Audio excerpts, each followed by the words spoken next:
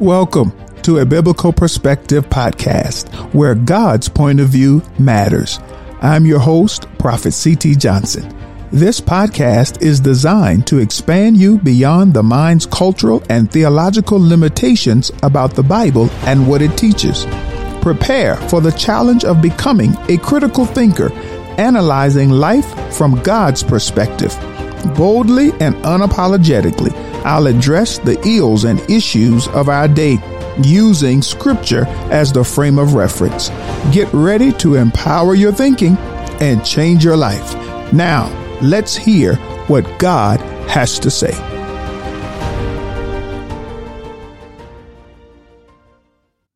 Well, greetings, family. Welcome to another episode of A Biblical Perspective. I am your host, Prophet C.T. Johnson, and today's perspective topic is Don't Judge Me. Who are you to judge me? Have you ever uttered those words to someone who was condemning you, as it were, and you became enraged, indignant, upset, and your response to them was, who are you? Who do you think you are to judge, to condemn me? Only God can judge me. Have you ever said that to someone who was judging you, so you thought, and you said again, enraged, who are you? Only God can judge me. Well, is that a true statement? Not true based upon culture, not true based upon secularism, not your truth, but is that statement, only God can judge me? Is it scriptural? Is it biblical? So we're about to dive in to today's perspective topic, Don't Judge Me, and we're going to dissect judgment, what it means to judge from God's perspective. Grab your Bibles. Grab your note-taking devices or paper and pencil, because we're about to get into it right after this.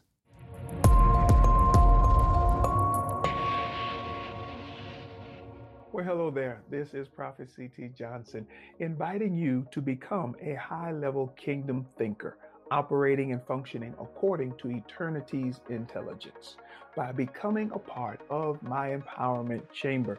The Empowerment Chamber is an exclusive online training and mentorship community committed to developing cerebral kingdom citizens capable of executing the will of Jesus Christ with intellectual excellence in their respective places of ministry. For a small investment of $5 or $12 a month, you can join the Inquirer or Cerebral level and begin developing into a cerebral kingdom citizen for the Lord Jesus Christ.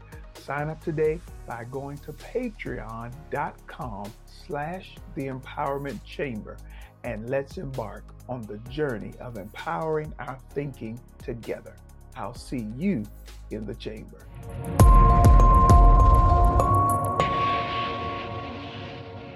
Well, family, I want to thank you for your support and your listenership.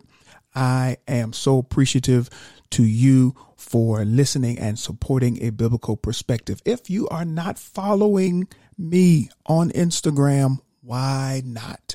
Join me on Instagram. My Instagram handle has changed. It is now Prophet CT_Johnson. So follow me on Instagram, and of course, rate the podcast.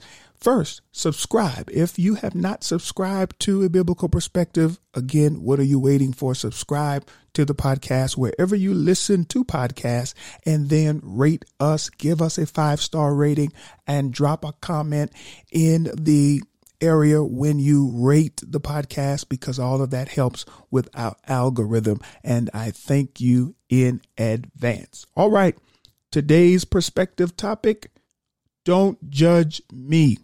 Who are you to judge me? All of us, I would venture to say, we have uttered those words sometime in our life, and we are especially within the church of today. This statement is one that is used multiple times, is used consistently when people feel as though they are being judged.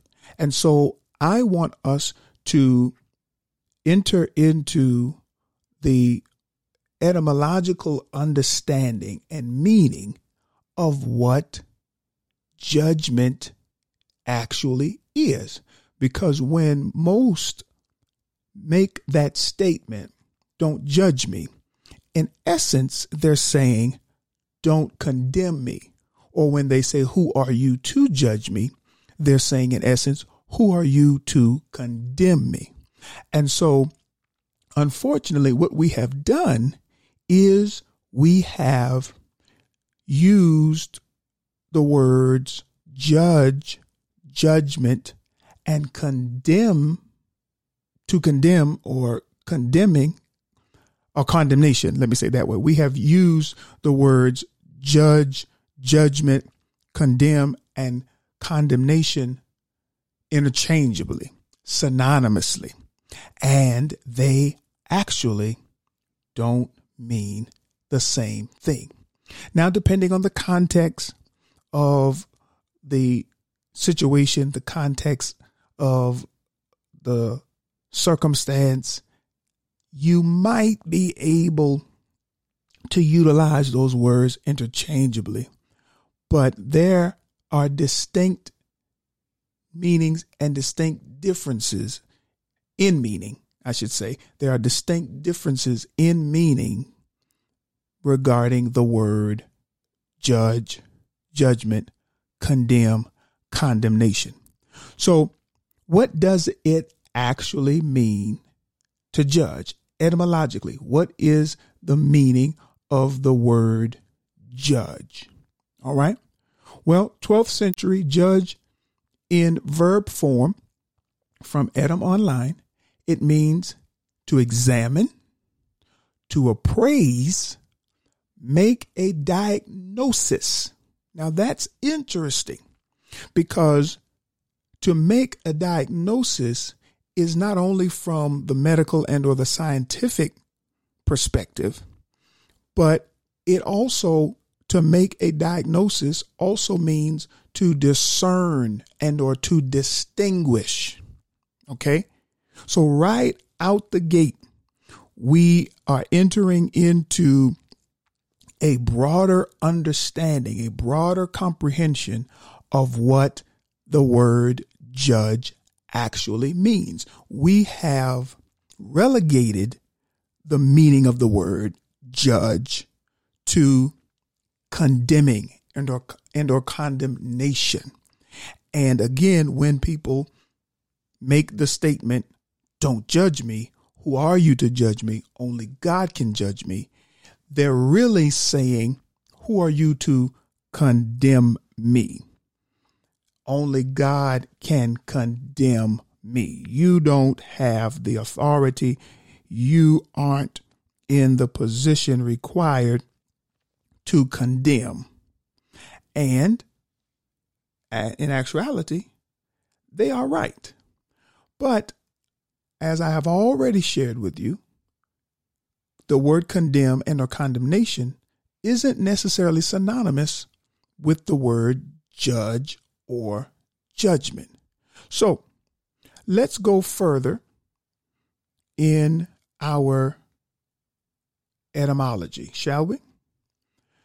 Judge also means to conform an opinion about. And all of us, catch this, all of us are judgmental in that regard. All of us have opinions about everything. And there is nothing sinful as it pertains to possessing an opinion and or even sharing or conversing your opinion or having conversation pertaining to what it is you have an opinion of. And so to form an opinion about, that's also the etymological meaning of the word judge. Now, as we go further, to judge also etymologically, it means to inflict penalty upon and or punish. And that's where we get hung up. Because again, many people are narrow in their comprehension, in their understanding of what it means to judge. And so when people are examining their life, their lifestyle, and or appraising the circumstance and or the situation that surrounds them, when they are discerning and or distinguishing between what is happening, transpiring, what they're experiencing, their interactions with an individual, because again, people are one-tracked in their understanding and comprehension of what it means to judge, they jump right to the more common definition, and that is to punish or to inflict penalty upon. And so in that instance, no one outside of God has the authority, has the right to inflict penalty or punishment upon as it pertains to your eternal existence. And I want you to get that. I want you to really let what I just said sink in, because judge means to inflict penalty upon and or to punish. And in our society and in our country, in the United States, we have a judicial system. We have a system that has been established to inflict penalty upon and or punishment upon those who what? Break the law. Those who decide to go against what our laws, what our government rather has legislated as law as it pertains to violating the rights of others, there is a penalty. You will be arrested. You just can't go up to anyone and assault them. There are criminal charges. Criminal charges are brought against those who murder, who steal, who rape, who abuse. And so again, we can no longer allow the culture, secularism to redefine the origin of words. Because the truth be told, God is not the only one that has the right or is in the position of authority to judge from the standpoint of inflicting penalty upon and or punishment. Now, he's the only one that can do that, again, as it pertains to your eternal existence based upon the decisions and or the lack thereof that we make concerning him. However, in this earth realm, there are laws, there are do's and don'ts that have been established by our judicial system. And if you do, in other words, comply with the laws that have been legislated, then you are good to go. But if you don't, if you violate those laws, if you break those laws, the speed limit. If you break the speed limit, then the sheriff, the police department that has jurisdiction in the area in which you broke the speed limit, they have the right. They reserve the right. They have the authority to inflict penalty upon you and or punishment, whether that's paying a fine, whether that's showing up in court, pleading your case before the judge, giving you a ticket. So to inform an opinion about, that's one of the etymological meanings of judge, but also to inflict penalty and or punishment upon. And the last I want to examine here is make a decision. To judge is to make a decision. And so let me help us. For all of you who ignorantly say, I'm not judgmental, that's not true. Or to say, I don't judge. Yes, you do. Every day we are afforded the opportunity by God to wake up. You and I make judgment calls. We make decisions. You made the decision to listen to today's episode. You made a judgment call as it pertains to listening to a biblical perspective. When you received that notification through your phone or through your electronic device, wherever you listen to the podcast, you made a decision to listen. You made a decision to wear the color shirt that you're wearing today. You made the decision to have cereal for breakfast or to have bacon and eggs. So to judge means to make a decision. It means to decide on something. It means to think or suppose. And so I want us to understand that there is more than one meaning to the word judge.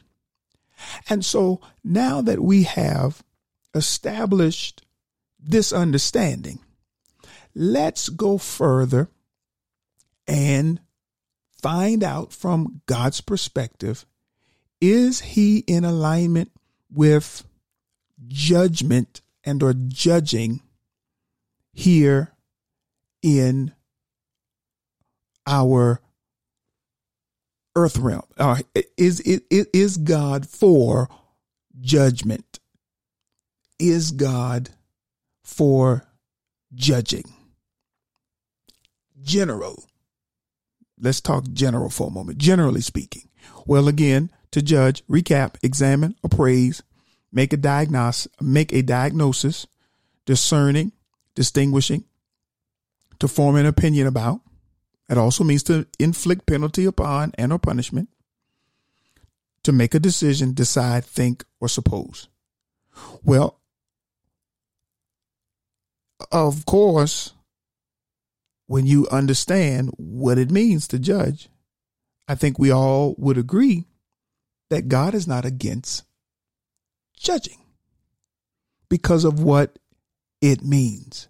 Now, it depends on the circumstance, the situation. It depends on what is going on. That will determine the type of judgment, the level of judgment, the severity of judgment. But what I want us to understand is that possessing the ability to rightly judge, rightly examine, rightly discern, rightly distinguish is beneficial. But most of us, we judge according to feelings. In other words, we make appraisals, we form opinions, we make decisions based upon errant information, based upon erroneous information, based upon how we feel in the moment. We don't take the time to properly assess, judge, because assess is a synonym for the word judge. We don't take the time to properly assess. We don't do our homework. We don't do due diligence. We make a decision off a whim. We make a decision off the cuff. Many of you, unfortunately, you married someone that you did not properly vet. You didn't take that person to the Lord in prayer. You did not discuss it with God. You did not have conversation with God. You did not peel back the layers of that onion. And now you are suffering the consequences of bad judgment. So Is Jesus down for judging? Because again, back to my opening statement that many have made, I've made it, I've said it in my ignorance early on in my Christian walk. Who are you to judge me? After all, Jesus said, judge not. Did he not? Jesus said that we are not supposed to judge. And in my 30 years, this December of ministry, having pastored, counseled, I have heard people ignorantly, but boldly make this statement. Well, prophet, who are you to judge me? Only God can judge, because Jesus himself said, judge not. And when you actually read and study, not just take a excerpt out of Matthew 7, verses 1 through 5, where Jesus actually utters the words, judge not. There's context behind it. But most people who use scripture to validate or to preface, support their opinion, they use it out of context, and they don't have right understanding of the totality of Jesus's statement. And so in actuality, Jesus was not saying in the statement, judge not, that he was anti-judging or anti-judgment, that he was against us judging, that he was against us judging each other, because that's another incorrect interpretation of Matthew 7. Well, Jesus says that we are not to judge one another. No, he did not. Jesus did not say that. You don't believe me? Well, let's read it. Don't take my word for it. Let's go to the book. Let's go to the Bible. Matthew 7, verses 1 through 5. King James, New King James. Judge not, that you be not judged. Now let's stop there. Verse 1. Judge not, comma, not period. Jesus says, judge not, that you be not judged. In other words, he's letting you know, don't judge others. Don't form an opinion concerning others as it pertains to their livelihood, as it pertains to their lifestyle, as it pertains to their choices. Don't make a decision or don't examine their life. Don't appraise their life. Don't initiate a diagnostic test concerning their life unless you are willing yourself to be judged accordingly. Judge not, that ye be not judged. He says, so if you are willing to assess, examine, and appraise others, then expect them to do the same unto you. Judge not, that ye be not judged. Verse 2, for with what judgment you judge, you will be judged. And with the measure you use, it will be measured back to you.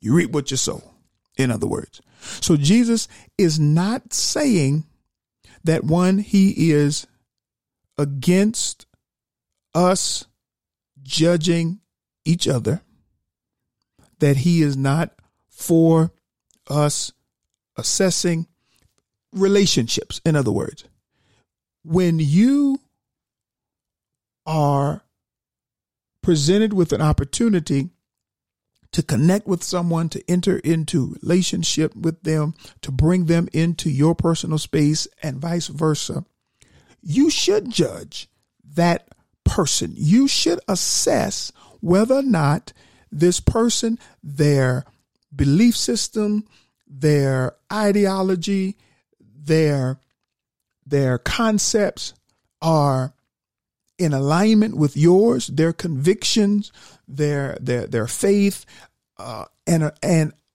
array of other elements.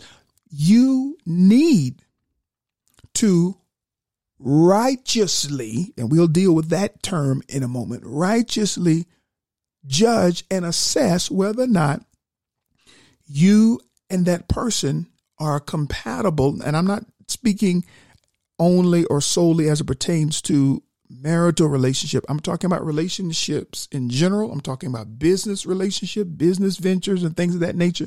If you have good sense, you just don't jump in a relationship with anyone, whether it's a friendship, whether it's a partnership, business wise, it does not matter.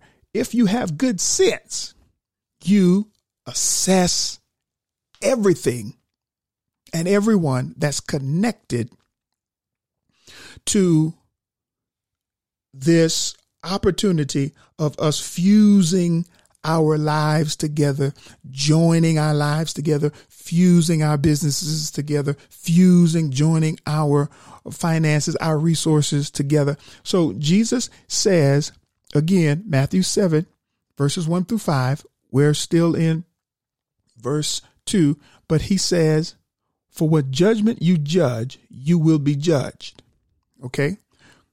So the same measuring tool you use to judge someone else is the same measuring tool that's going to be used to judge you. Verse 3, and why do you look at the speck in your brother's eye, but do not consider the plank in your own eye? So now Jesus is progressing in his dialogue, in his conversation here. He says, obviously, context or text in context, Jesus is saying that he supports assessing, judging of others, but there is criteria. There's criteria to assessing. There's criteria to forming an opinion about people, brothers, sisters, okay, in the Lord, your neighbor.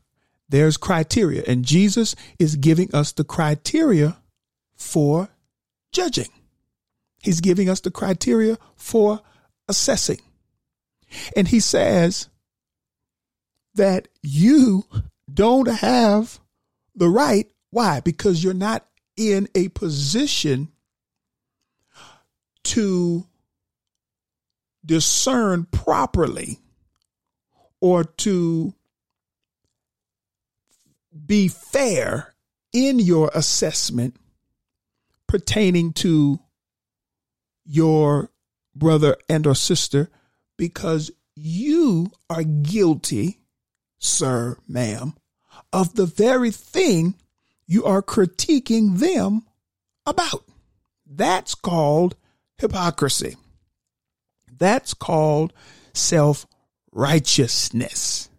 And that's what Jesus is addressing here in verse 3. And why do you look at the speck in your brother's eye, but do not consider the plank in your own eye? And then in verse 3, Jesus is actually distinguishing between what you have going on that is of more concern than what you are judging your brother and or your sister or someone else about. He says you are ignoring the plank, the beam, the King James says, in your eye, but you are so in tune and so engulfed about the speck of dust in your brother's eye. Now, if you have ever been a victim of getting dust in your eye, you know that as small as a speck of dust is, it will irritate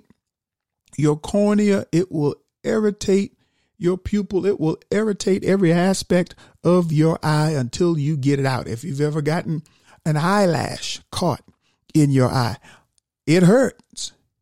It's painful.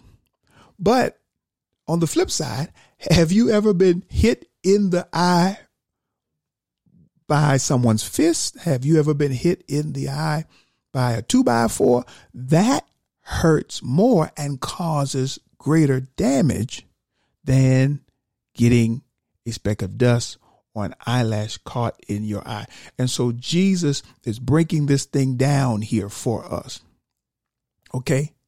And I'm breaking it down to redact and extract the excuse from some of you that Jesus said we are not to judge each other. Jesus never said that. He never said that. There was no period behind judge not that ye be judged. Judge not, comma, that you be not judged. Jesus is laying down the criteria. And again, in verse 3, he rolls out the specificities, the details of the criteria as it pertains to judging. Verse 4, let's finish up Matthew 7, 1-5. Verse 4, or how can you say to your brother, let me remove the speck from your eye, and look, a plank is in your own eye? Hypocrite. Verse 5, hypocrite.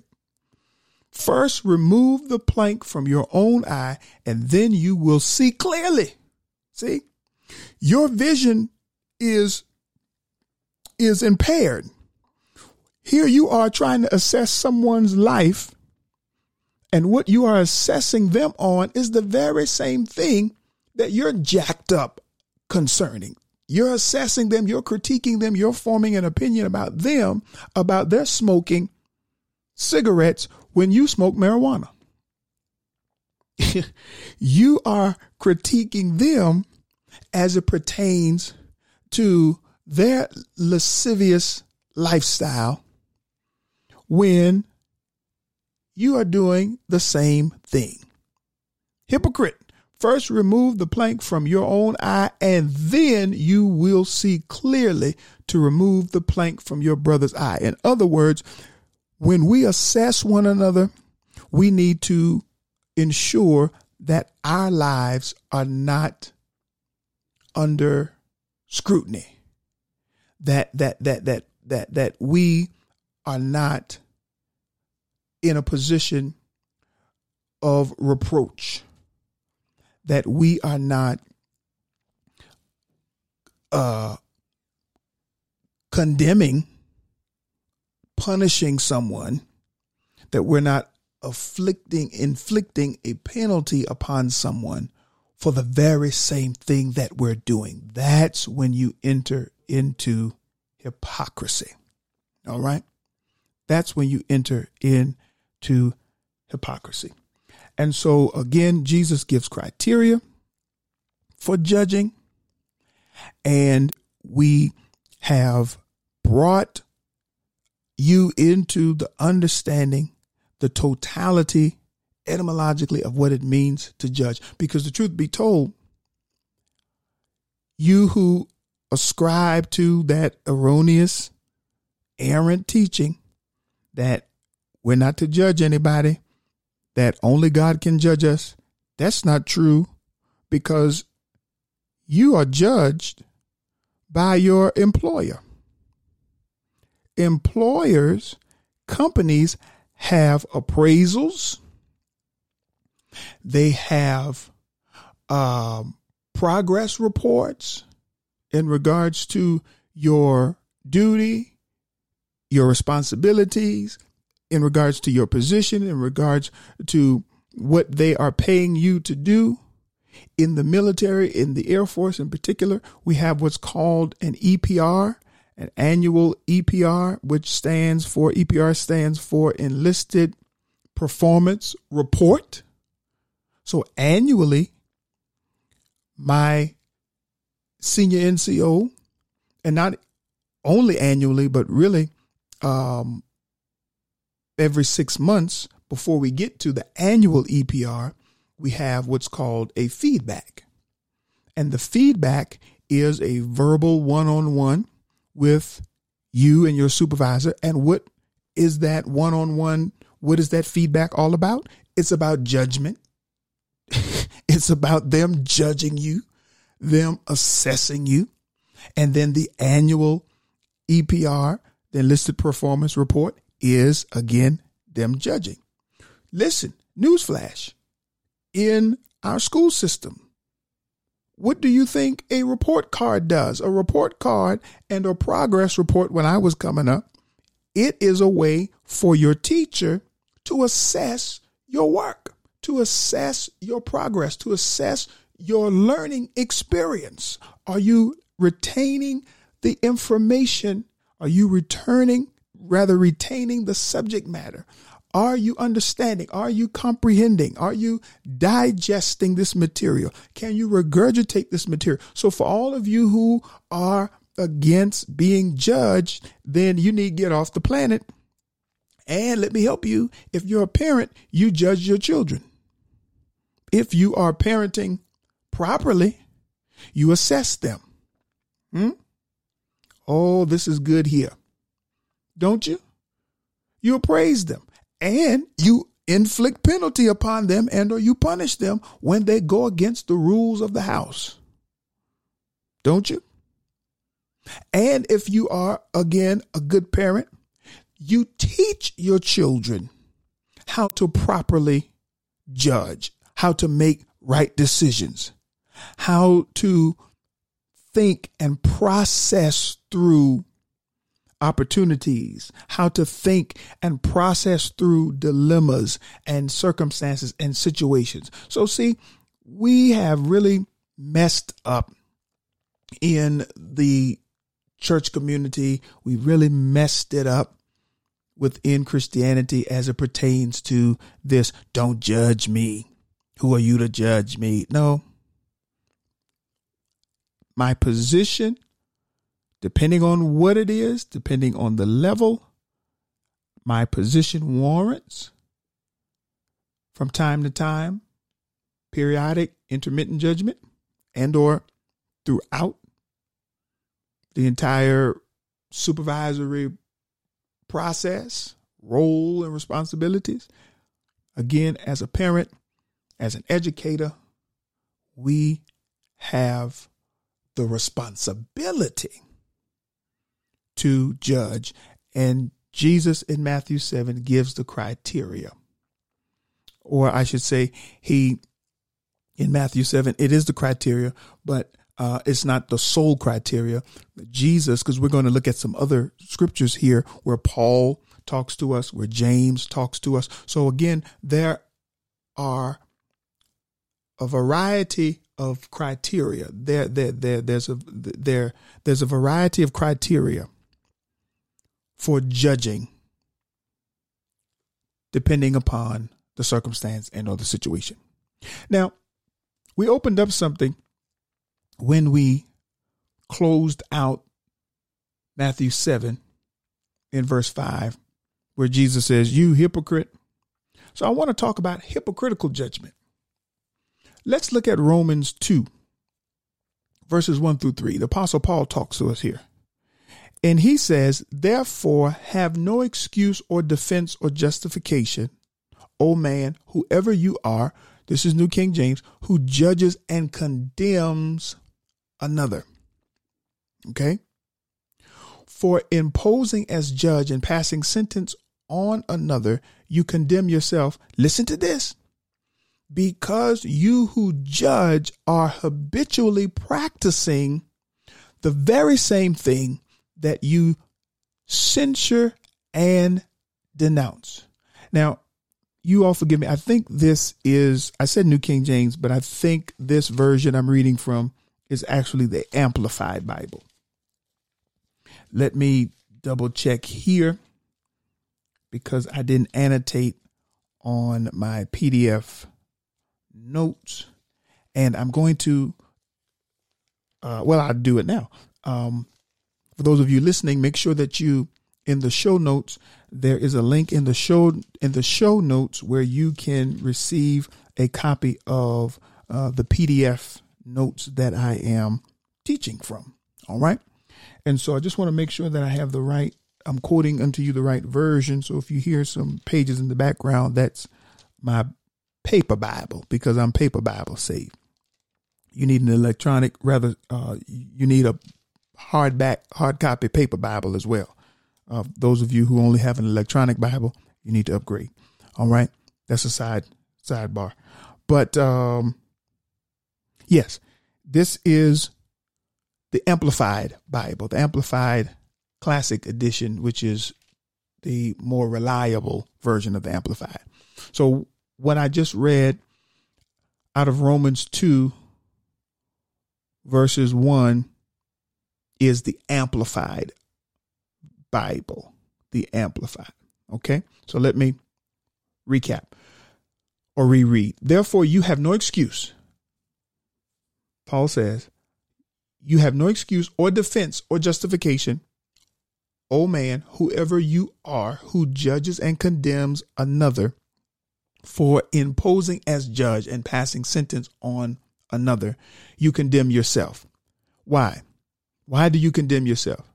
You're not condemned solely because you judge someone. You're not condemned.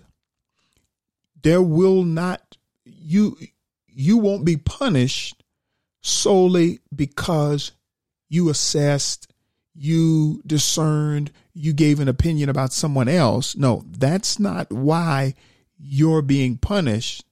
You're being punished because you did it, as Jesus talked about, Matthew 7. You're doing it because you operated in the spirit of hypocrisy. You don't have the right to correct someone in regards to something, catch this, that you yourself have not made correction in. Now, Paul is not saying that you can't correct someone for something that you have done, because all have sinned and fallen short. So there's going to come a time when all of us are correcting, when we're judging, when we're forming an opinion, when we're assessing as it pertains to something that we may have done, past tense. If you did it, that's one thing.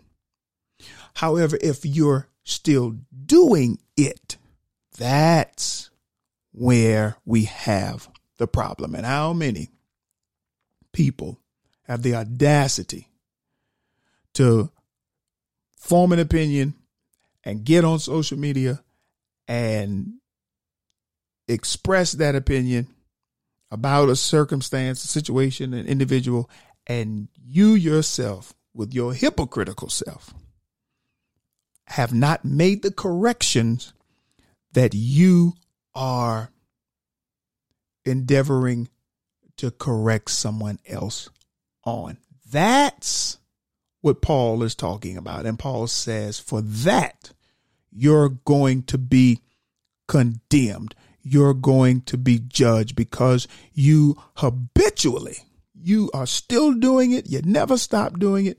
You habitually practice the very same thing that you censure, that you denounce. You're denouncing it and you're censoring it publicly, verbally, but in the back, in the booth, in the closet, in the dark, you are still participating in it. Verse 2, but we know that the judgment, adverse verdict, sentence of God, listen to this, falls justly. See, that's another prerequisite for judging.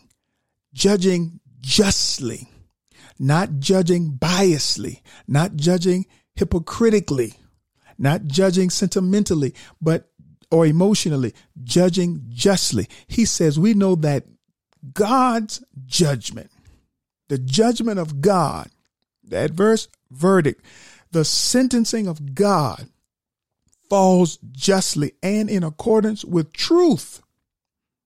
Now, I could do a whole podcast on that, whole episode. Accordance with truth, not with lies and fallacy and philosophy, but with truth upon those who practice such things. So he says, if you don't get your act together, then you are setting yourself up, you're positioning and posturing yourself to be the benefactor of God's just judgment that's in accordance to his truth because of you refusing to change, but have the audacity to talk to someone else about making a change that you yourself refuse to make. Let's close Romans 2, verse 3. And do you think or imagine, O man, when you judge and condemn those who practice such things and yet do them yourself, that you will escape God's judgment and elude his sentence and adverse verdict? Don't think that you will, because you won't, because God's judgment is just. Okay. So we have received Jesus's perspective on judging. We have received the Apostle Paul's perspective, and it's all from a biblical perspective. Now let's look at another apostle, his perspective. And this is why we must rightly divide the word, because when you wrongly divide it, it seems as though that there is contradiction among Scripture's authoring mantles, the apostles and the prophets, and there is not. Okay.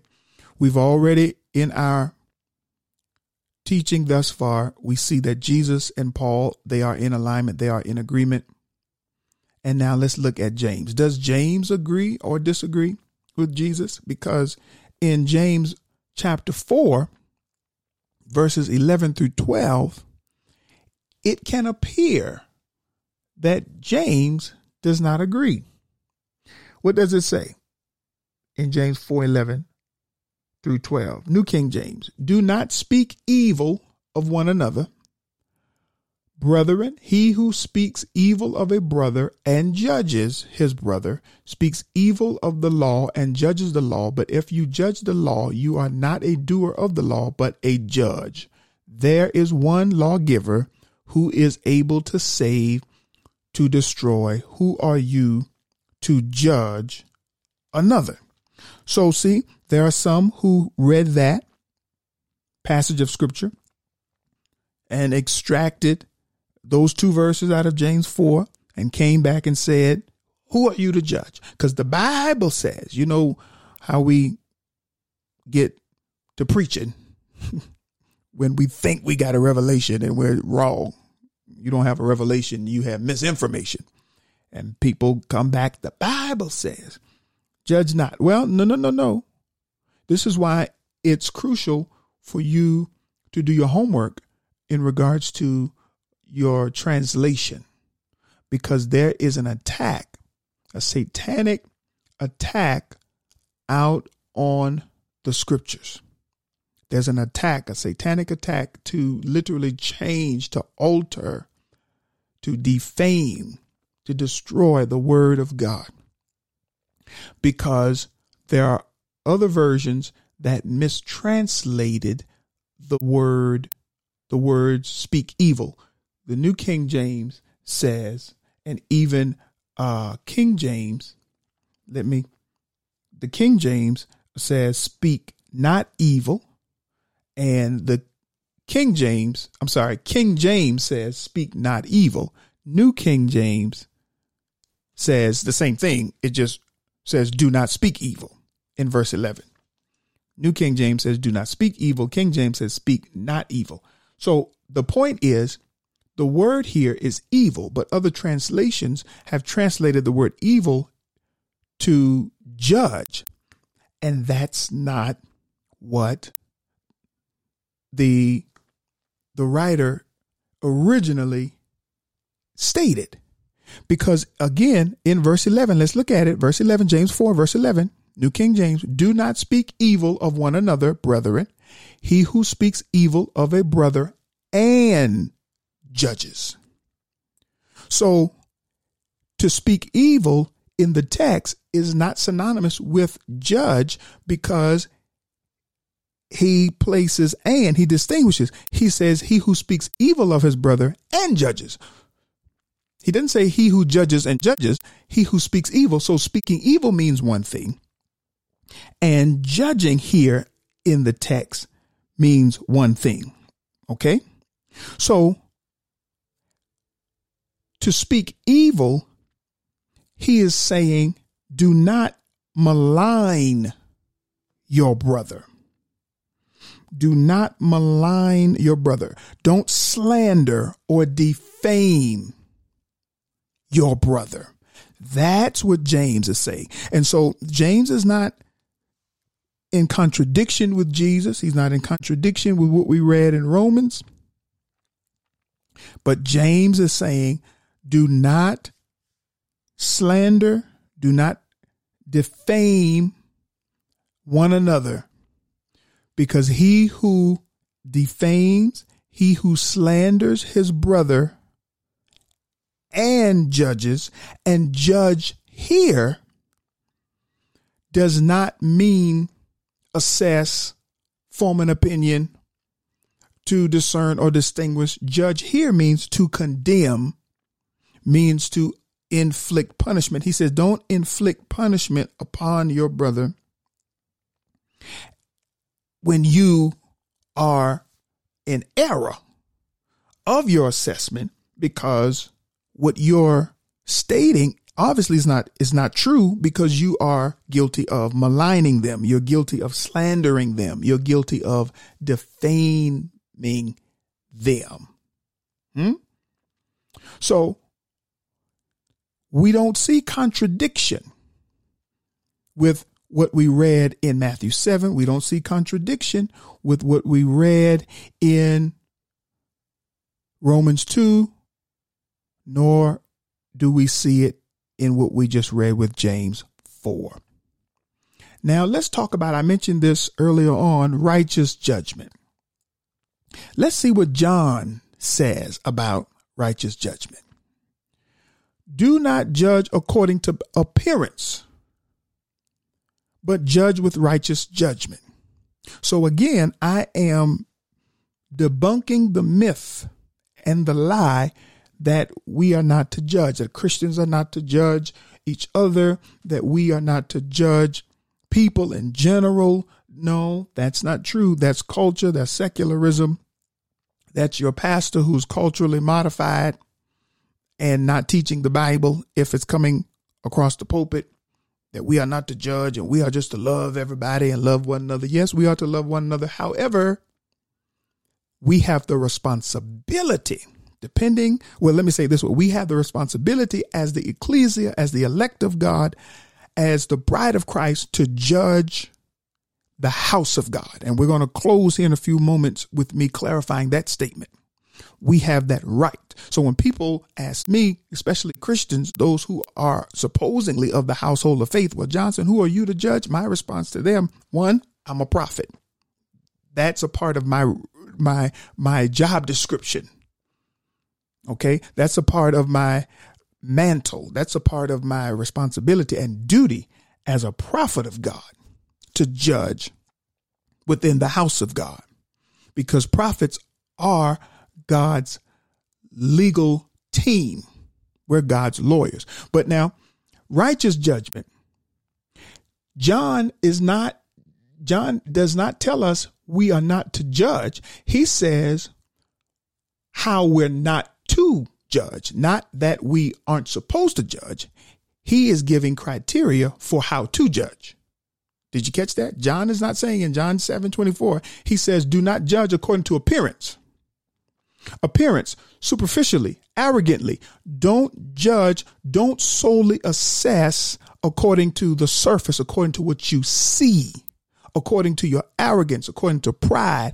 No, he says you are to judge according to righteous judgment.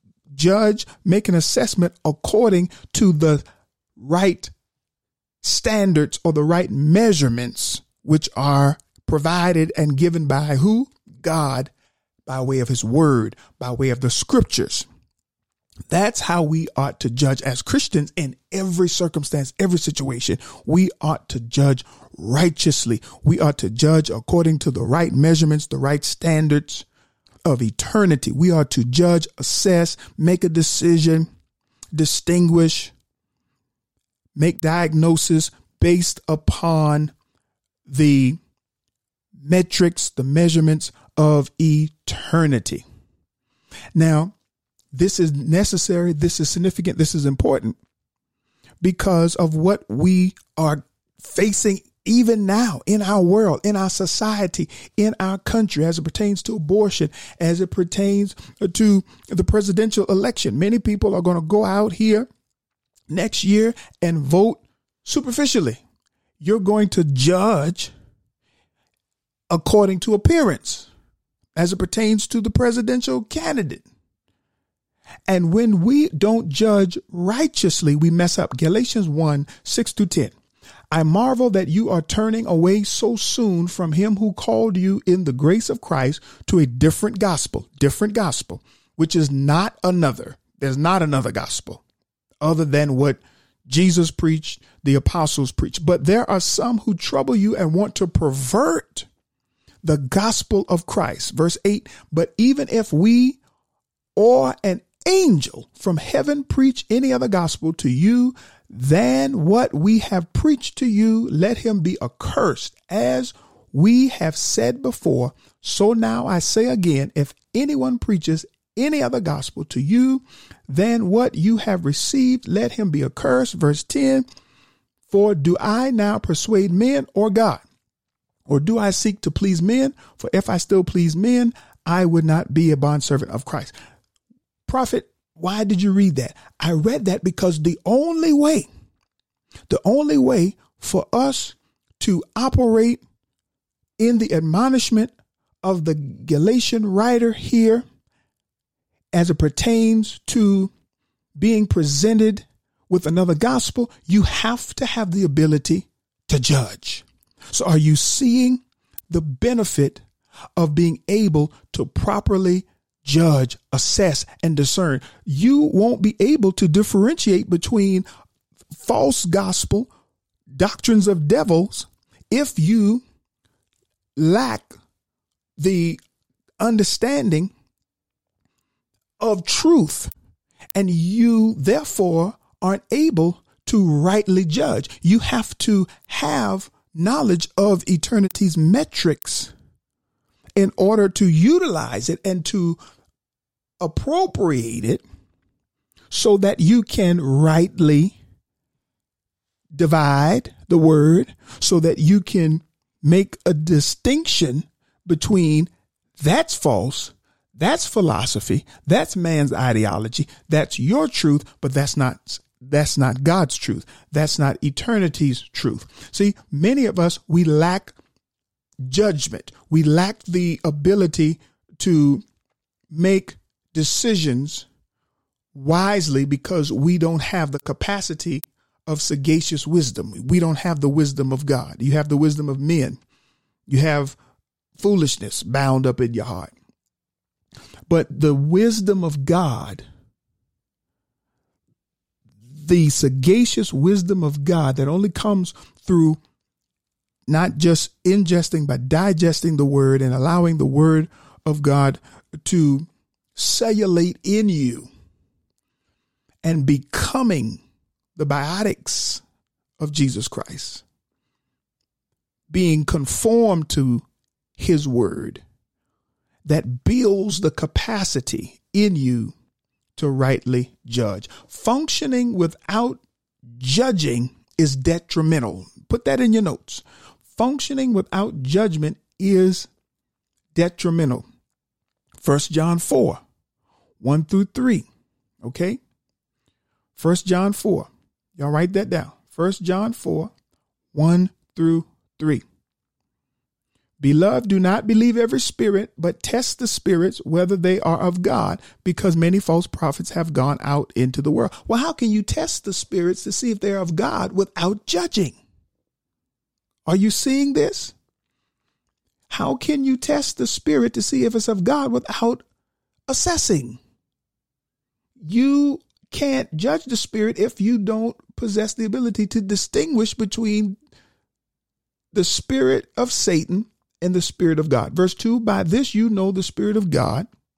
For every spirit that confesses that Jesus Christ has come into the flesh is of God, and every spirit that does not confess that Jesus Christ has come in the flesh is not of God. And this is the spirit of the Antichrist. Well, in order for you to be able to differentiate and distinguish between the spirit of Christ and the spirit of Antichrist, you have to be able to rightly judge. 2 John 1, 9 through 10. Oh, today you're getting scripture today. That's right. You're getting scripture today. I have nothing for you today. Well, I never have anything for you other than the Bible. 2 John 1, 9 through 10. Whoever transgresses and does not abide in the doctrine of Christ does not have God. He who abides in the doctrine of Christ has both the Father and the Son. If anyone comes to you and does not bring this doctrine, do not receive him into your house nor greet him. Well, how will you be able to determine whether or not they are bringing you the doctrine of Christ? You have to have the ability to judge. So away with this myth. We are not to judge. Who are we to judge? Only God can judge me. No, God will judge you ultimately and in the end, but he's not the only one. There are persons of authority. There are persons of authority. There are offices within the threefold and the fivefold that have been established, that have been placed in the church, in the kingdom of God, for the purpose of judging. Now, I close with this, the coup de grace, and I may have mispronounced it. The grand finale, 1 Corinthians chapter 5, verses 9 through 13. Because again, I am busting this myth that we have no right to judge. That's not true. And Paul in 1 Corinthians 5, 9, again, criteria. There's criteria. There is criteria. There's criteria. And so those who have been placed in position of authority within the kingdom, within the government of God, okay? First apostles, secondarily prophets, thirdly teachers. 1 Corinthians 12, 27, 28, and then the fivefold, Ephesians 4, 11. And he gave some apostles, prophets, evangelists, pastors, and teachers for the perfecting. Listen to 1 Corinthians 5, verse 9. I wrote to you in my epistle, this is amplified, not to keep company with sexual immoral people. Yet I certainly did not mean with the sexually immoral people of this world, or with the covetous or extortioners or adulterers, since then you would need to go out of the world. Oh, that's a powerful statement. In other words, Paul is saying, in my instructions for you not to keep company with sexually immoral people, he said, I wasn't talking about the sexually immoral in the world, the unsaved, the unregenerated. I'm talking about the sexually immoral in the church.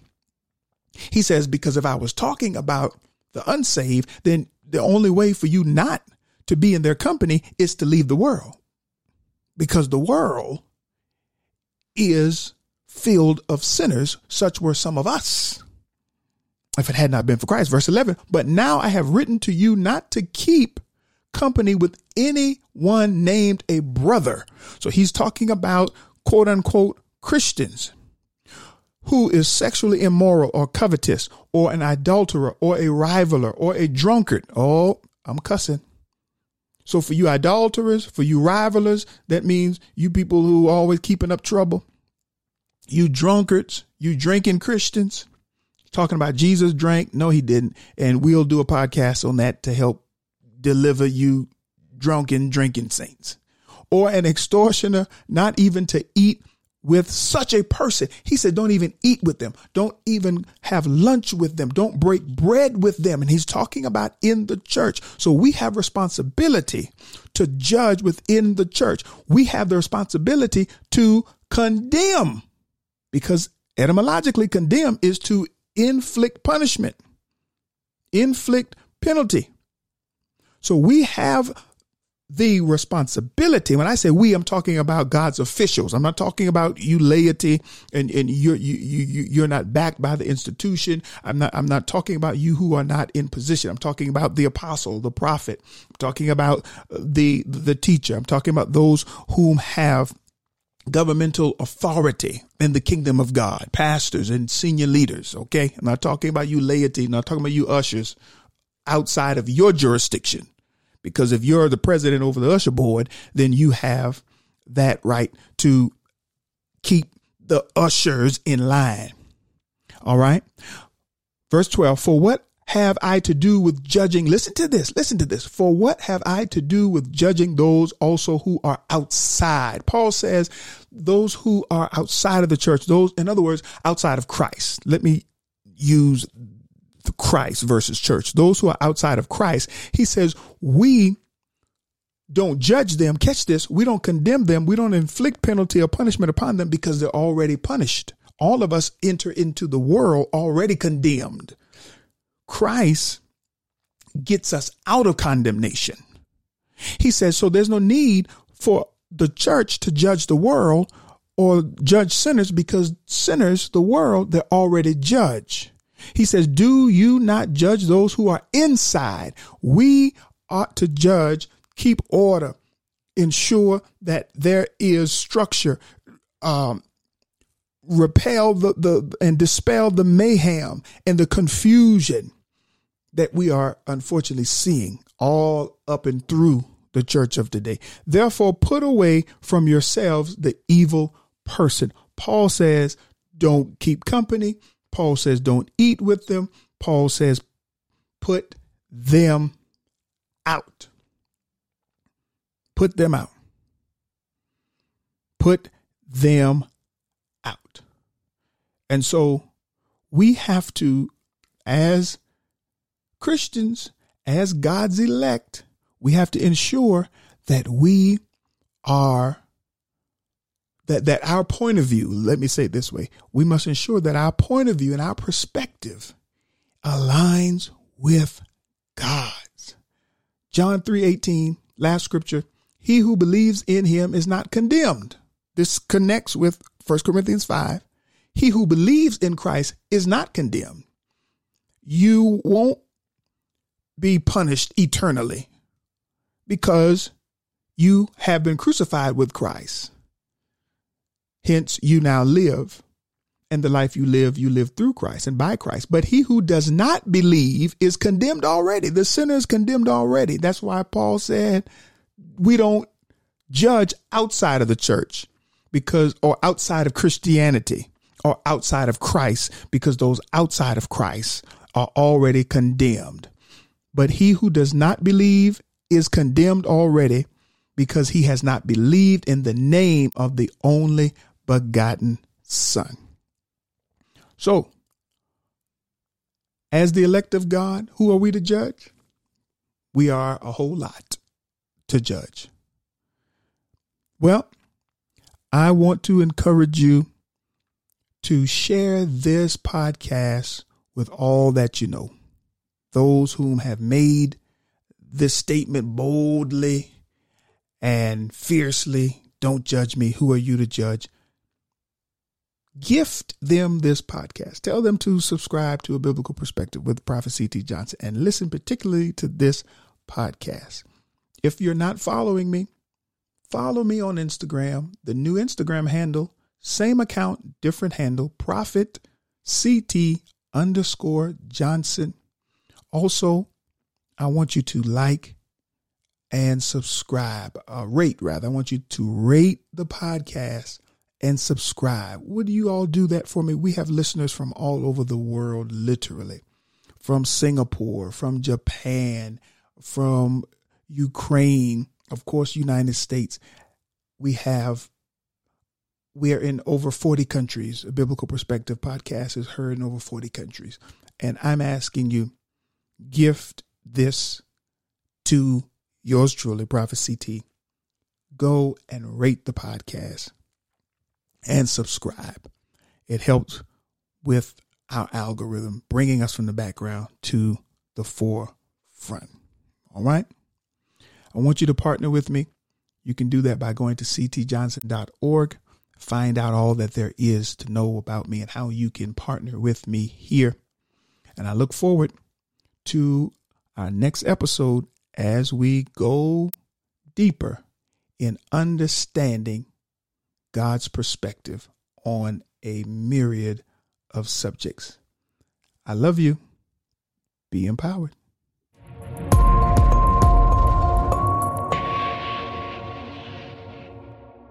Greetings. I'm Prophet C.T. Johnson, and I trust that you're having an empowering day. I wanted to take a moment to invite you to purchase my brand new book, Empower Your Thinking, Volume 1, Quotes to Shift Consciousness, Provoke Thought, and Increase Understanding. This isn't just another book of inspirational and encouraging quotes.